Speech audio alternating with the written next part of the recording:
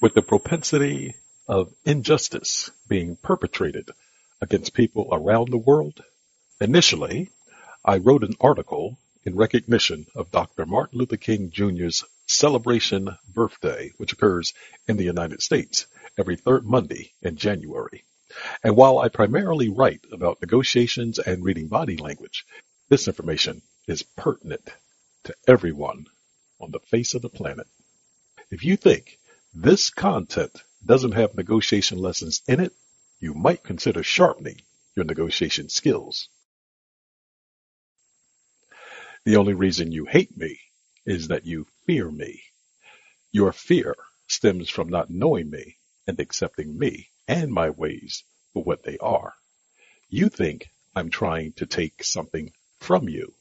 Nothing could be further from the truth. All I'm attempting to do is live the life promised me, which was paid for by the sweat and toil of my ancestors. My voice is that of a cry of a people whose time has arrived.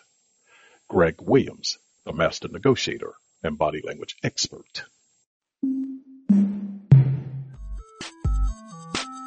Welcome to Greg Williams, the master negotiator and body language expert's podcast.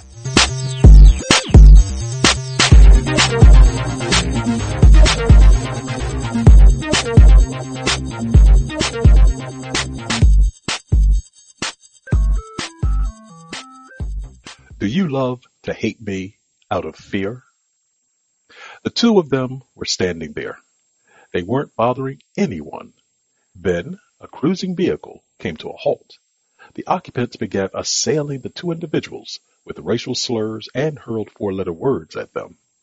While doing so, the occupants of the vehicle were also shouting, "Go back where you belong," which was ironic because the two individuals were living in the same neighborhood as the vehicle's occupants. Everyone knows the passengers in the car didn't mean go home when they shouted at the other people. They were implying leave this country. Their sentiment said leave our country.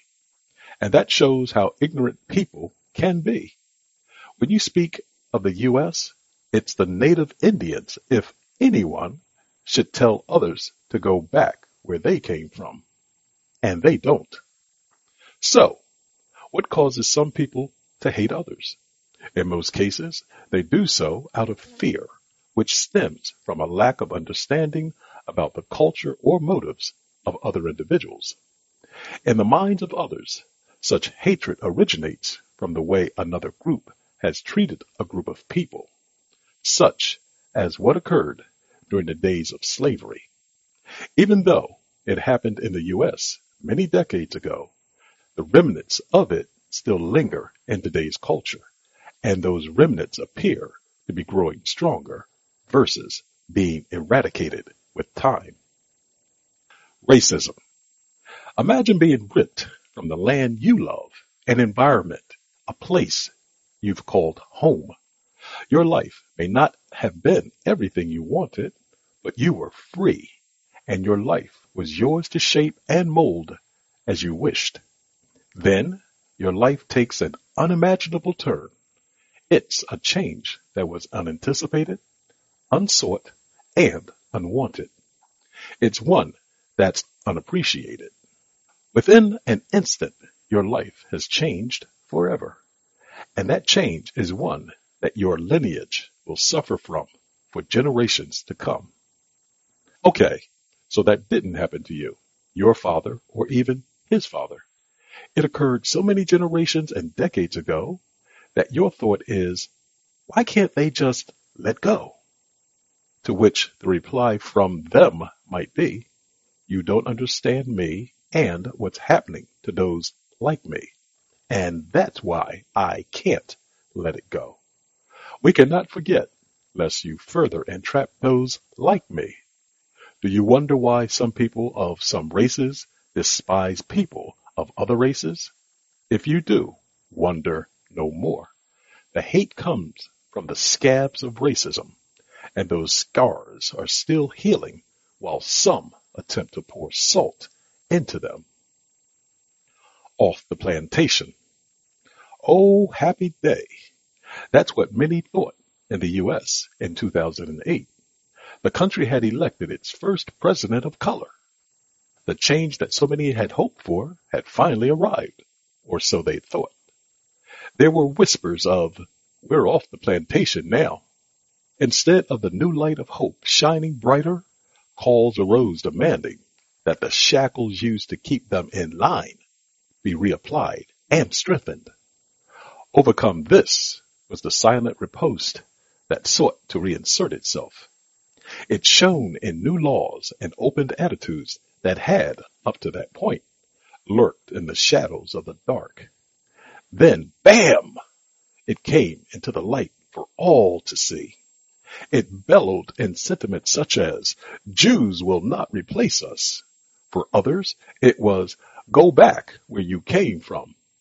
While some thought they'd finally escaped the proverbial plantation, others were sending their surrogates after them in an attempt to re-enslave those that sought freedom to live the life that the Constitution had guaranteed them. Protest. I'm not your boy. Respect me. Me too. I'm taking a knee to protest injustice. When the existing powers try to hollow the mind and opportunities of any race continuously, eventually turmoil will occur. It will start in the form of protest, which may last for decades, and those protests will become even stronger over time. They run the risk of upsetting what some see as the natural order of things. We've seen it occur in South Africa and other places around the world, and it can happen in America.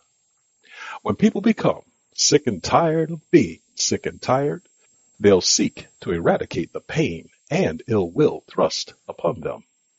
Their mantra has been, and they will be encouraged in shouting, "We shall overcome." The question you might consider is, when they do, who will you side with? Where will you stand? Reflection. Do you hear me now? The voices of the oppressed are growing louder. To lend a tone of deafness is to ignore the inevitable. Change always occurs, and thus you can embrace it or not. If you choose the latter, change will still manifest itself, and you'll be changed anyway. So, come to grips with the forces that are assembling. Do so by seeking ways to add your voice to those forces.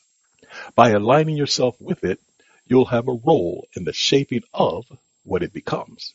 That means you'll have an outlet for your voice to be heard. Without your voice, you'll become muted by the masses.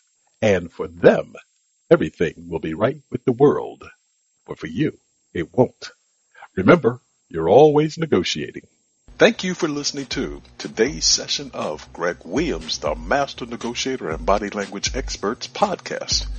If you'd like to leave a comment, please do so by sending us an email at Greg, G-R-E-G, at the, T-H-E, Master, M-A-S-T-E-R, Negotiator, Negotiator.com.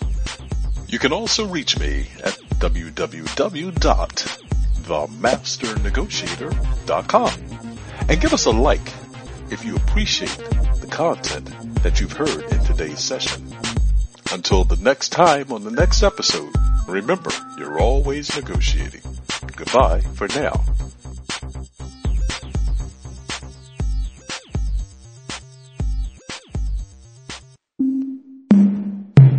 This podcast is a part of the C-Suite Radio Network.